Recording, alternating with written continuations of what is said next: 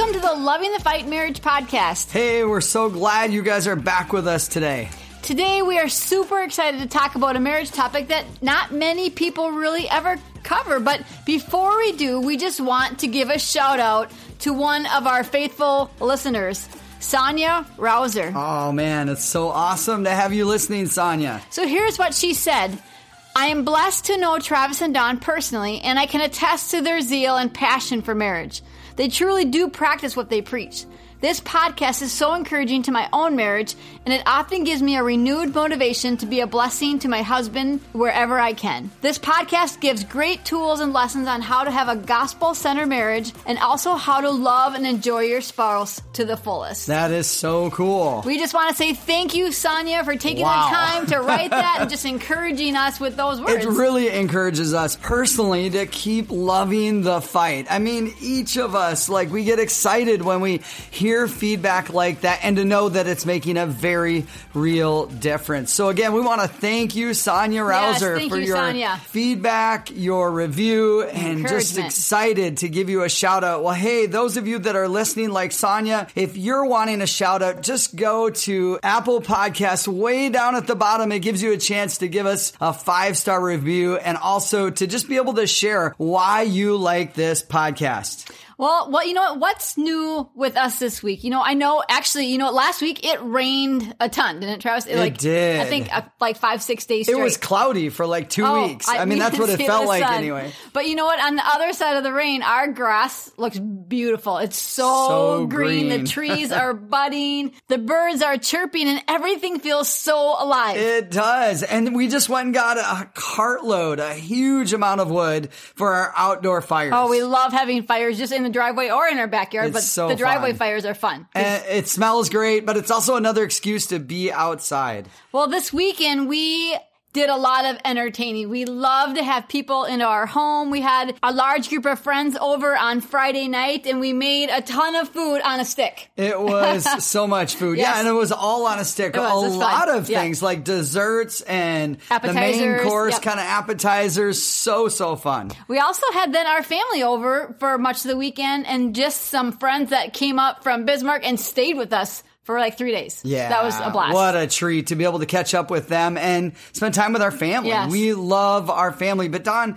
specifically, what is it? Why do you like to have people over? I mean, I know, and I think I know the answer, but maybe share with everybody else. Why do you and I entertain so much from your perspective? Honestly, it's just a great way to get to know people. When you invite them into your home, you can get to know them in a deeper way and just have those deeper conversations with them around your table, just laughing. And again, I just really think it's a way for them to truly get to know who you are. Yeah, it's interesting because you can go out to eat with people and get to know them, but it's still kind of in a semi-formal setting. Right. But when they're at your house, man, they know what you live like and they get to know you, and the conversations are so different. Right. They go so much deeper. And I know you and I, we just crave that. Right. And that's why we have people over all the time. If it's a crime to have people over, we are probably going to be sentenced for life, right? Just want to encourage you, if you guys, haven't had people over for a while, just send out an invitation and invite some people over. It's just a blast. Again, you don't have to serve amazing food. Just open up some chips and dip and catch up, go deeper. Well, to start us off, I just wanted to share a story. Travis, I'm sure you remember this.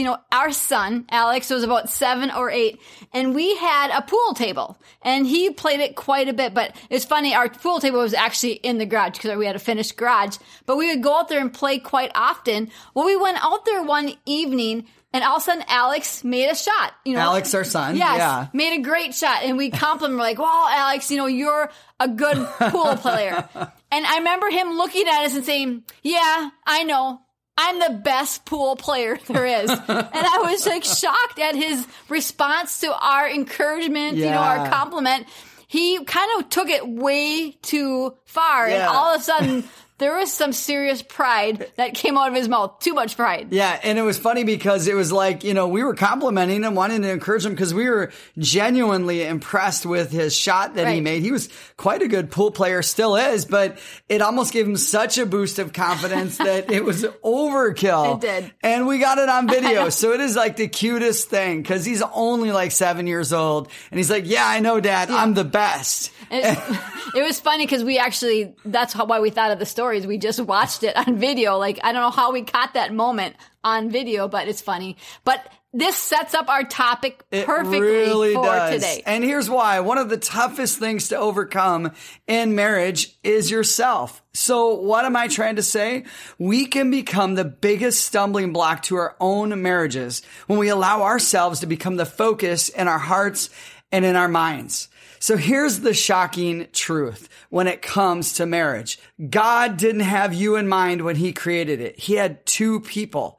And that's why we have often said, Don and I, you and I, we've often said, when you work on you, you work on two. And that is a great motto in marriage, right? Marriage was never meant to be, well, our marriage will get better when she changes, or our marriage will feel right when he stops doing that. Marriage was always created and meant to be like, how can I change and be the difference in my marriage? How can I be a better husband or a better wife? When you have two people asking and answering questions like that, Dawn, then the marriage is going to succeed and be the best relational experience possible. The problem with marriage, though, and it's a good problem, I think, is that it's twofold. Literally, God said the two will become one flesh.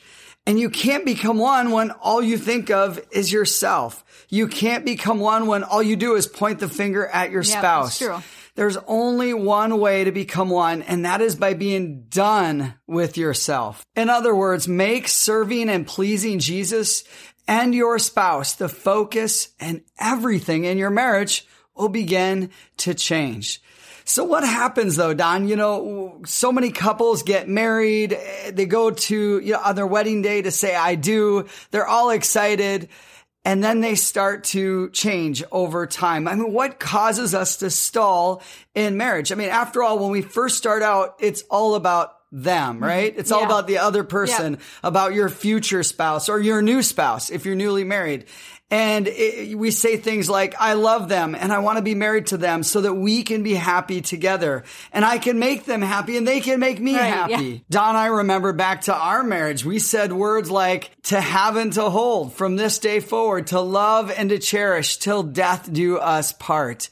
I mean, I guess the point that I'm trying to get at is we are willing to pledge everything on the day that we get married, but we quickly start to walk back from that once we are married as we fight about some of the dumbest things or really difficult things, really important things. You and I, Don, we have fought about some crazy stuff over the last 28 years of marriage, haven't we? There are many goofy things and sometimes meaningless things that we've fought about, but obviously there's some times where, those were legit things and they were hard, really important circumstances that we had to work through.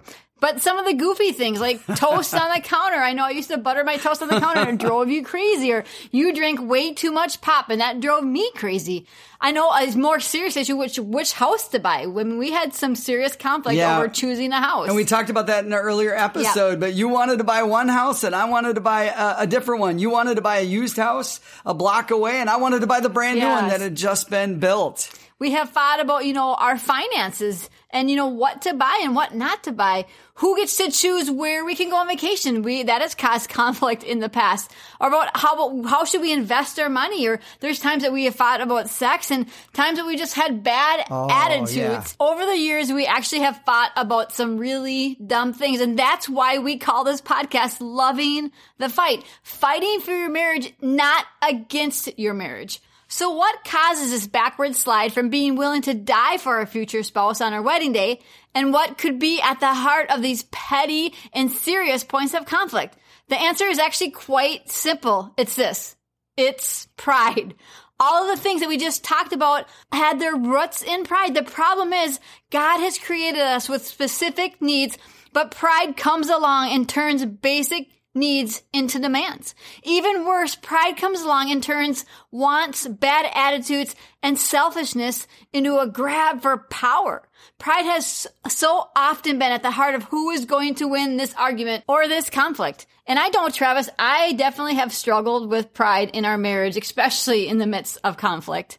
There's a great quote, and we aren't completely sure where it comes from, but it's awesome, so we just wanted to share it with you. It's this: most relationships fail because couples fight with pride more than they work with love.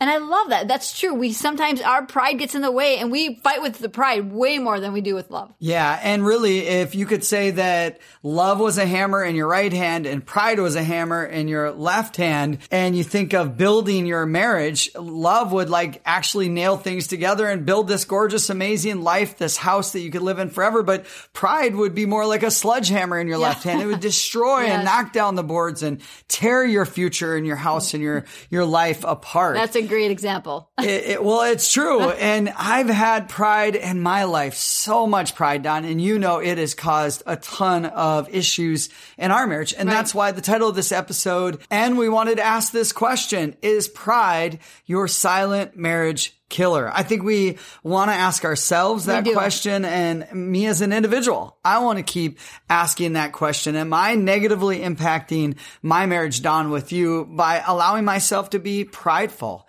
We've often thought that pride in marriage is one of the deadliest marriage killers. It's a silent killer because it's seductive and deceptive. It's easy to believe that I'm right, because I believe that sometimes. And my spouse is the one who needs to change. In other words, to place the blame on my spouse.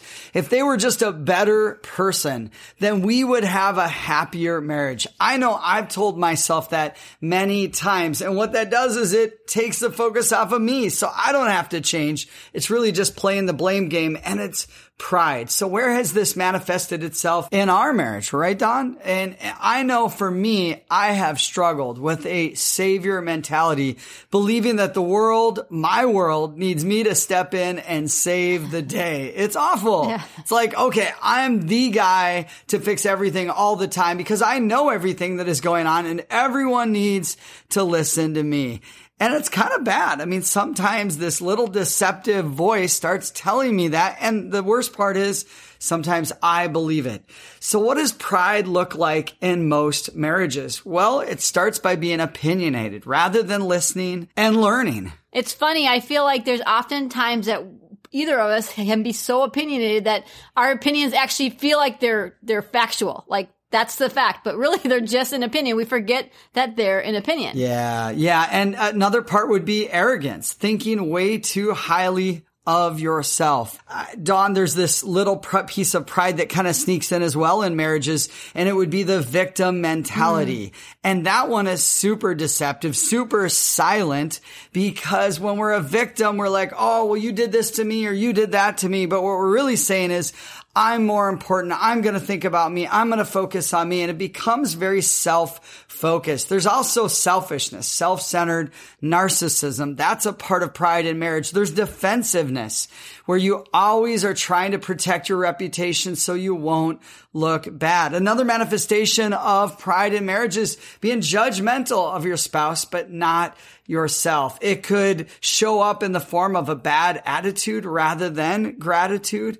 But it also a huge downside of pride. And again, maybe evidence that pride is there is in the area of vulnerability, or should I say a lack of vulnerability. Your marriage will lack that willingness of being transparent. And so you're just afraid that your spouse will know the truth, and it'll keep you from going deeper with your spouse. Pride also manifests itself through anger, right? Only God can ultimately bring justice, but anger rises up when we think we're right, when we think our spouse has wronged us. And it's pride to we use our anger like an angry outburst to try to punish our spouse. But the Bible says that anger does not produce the godly life that God desires. And really, the other thing that pops in our minds is the unwillingness to really admit your mistakes because you're prideful and you don't want to admit mistakes. It'll make you look bad and you want to make sure that you look good. I know, Travis, as you were just talking about all those things, I have definitely seen those in our own marriage and just in myself. I have struggled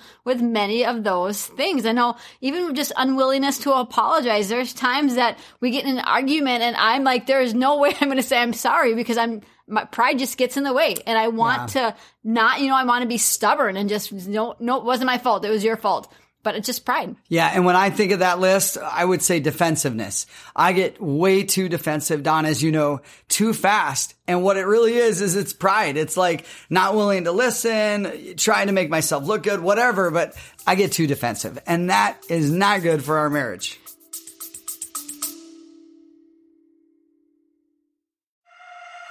Hey friends, we'll get right back to the episode, but we just wanted to say if this podcast has encouraged you in any way, please consider sharing it on social media, leave us a review, and be sure to subscribe. We would also love to hear from you, so feel free to leave a comment. And for more information about Travis or Don Rosinger, go to lovingthefight.com.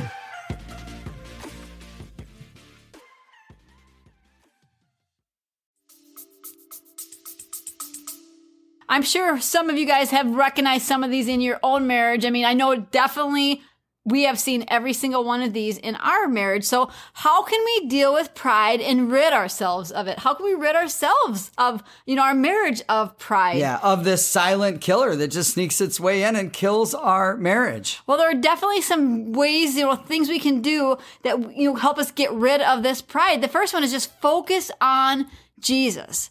We need to focus on how Jesus physically died for the sins of the world. He died for people who kept sinning and were going to continue to sin. Well, how did he die? Think it through. Jesus was nailed to a cross. He died a criminal's death. It was horrible. Wow. Yeah. That's how Jesus proved his love for us. Boy, he died. If that doesn't reorientate your attitude inside and really start to crush your pride, I don't know what will. I mean, as we think of how Jesus was whipped, they also punched him in the face. They put a crown of thorns on his head. They shoved a spear in his side. They, like you said, Don, they nailed him to a cross.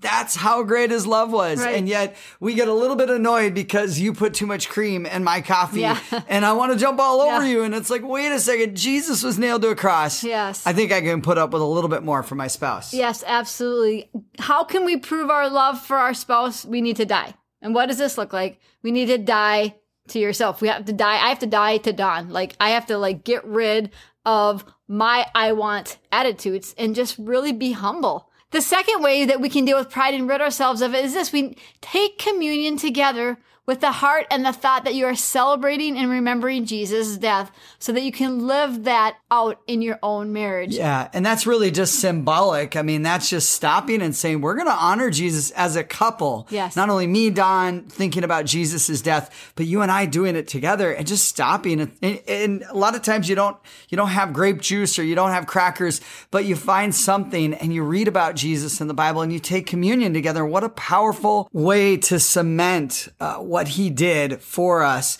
even as a couple, Don. I know most people think that you have to take communion in church and they can't take it anywhere else, but have you ever just tried taking it in your home with your spouse? It's literally remembering Jesus and it just completely changes your heart. The third thing that you can do to just get rid of that pride, that we struggle with in our marriage and in our own lives is do a evaluation of your spouse and marriage. Your marriage is the most valuable thing that you have next to God. Picture a life without the benefit of a loving spouse in a marriage. Most people describe divorce like a death. The loss would be huge. I would never want to lose you, Travis. I wouldn't want to, end our marriage in any way. It would be a death. Me neither. And it's really just thinking through, what would that be like? It would be horrible. Right. Absolutely horrible. You're valuable to me. And so we need to do evaluation of our spouse and our marriage. Someone once said, it is better to lose your pride to the one you love than to lose the one you love to your pride. Again, I wanted to say that again because I love that quote. It is better to lose your pride to the one you love than to lose the one you love to your pride. Yeah, and so many people do that. They lose the one they love to their pride, and divorce happens over and over again. But those of you that are listening, and Dawn and I were flawed humans, and we refuse to push the divorce button and walk away. So what else can you do to rid yourself of the secret marriage killer called pride? Well, another thing you can do is change your mind about the kind of person that you're going to be. In other words, kill your self-focus. Get rid of it. Ditch what I would say would be the guest mentality and embrace the host mentality. I heard somebody explain that once, just the difference between somebody who's a guest and says, hey, I'm here, everybody should welcome me and serve me, or a host where your spouse gets up in the morning, you're like, oh my gosh, you're here. I want to serve you. I want to be there for you. In James chapter 4, verse 6, it says, but he gives more grace. Therefore it says, God opposes the proud, but gives grace to the humble. And that's changing your focus, saying, I'm going to be humble because God's going to give me grace.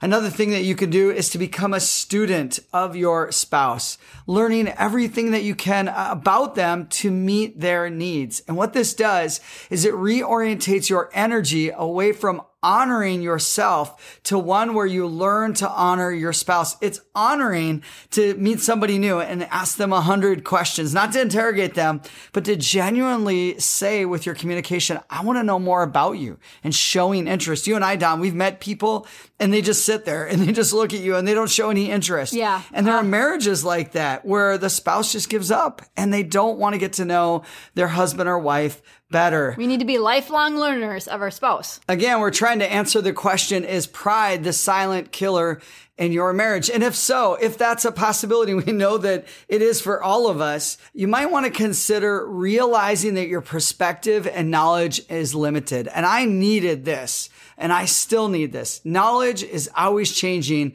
And of course, it has a shelf life. I don't know if you've thought about that lately, but I have. What I believed about marriage 20 years ago is very different than what I believe and know to be true today about marriage. And to just admit that, that's a humbling concept, to know that God doesn't change, but we change all the time. And that means that what I thought was true at one time isn't necessarily true now. And so I'm often wrong, but don't realize it until many years later. That's really what I'm getting at. In Proverbs 11:2, it says, when pride comes, then comes disgrace, but with humility comes wisdom. And I just keep praying, God, give me more wisdom. And part of that is on me, where I need to get more humble.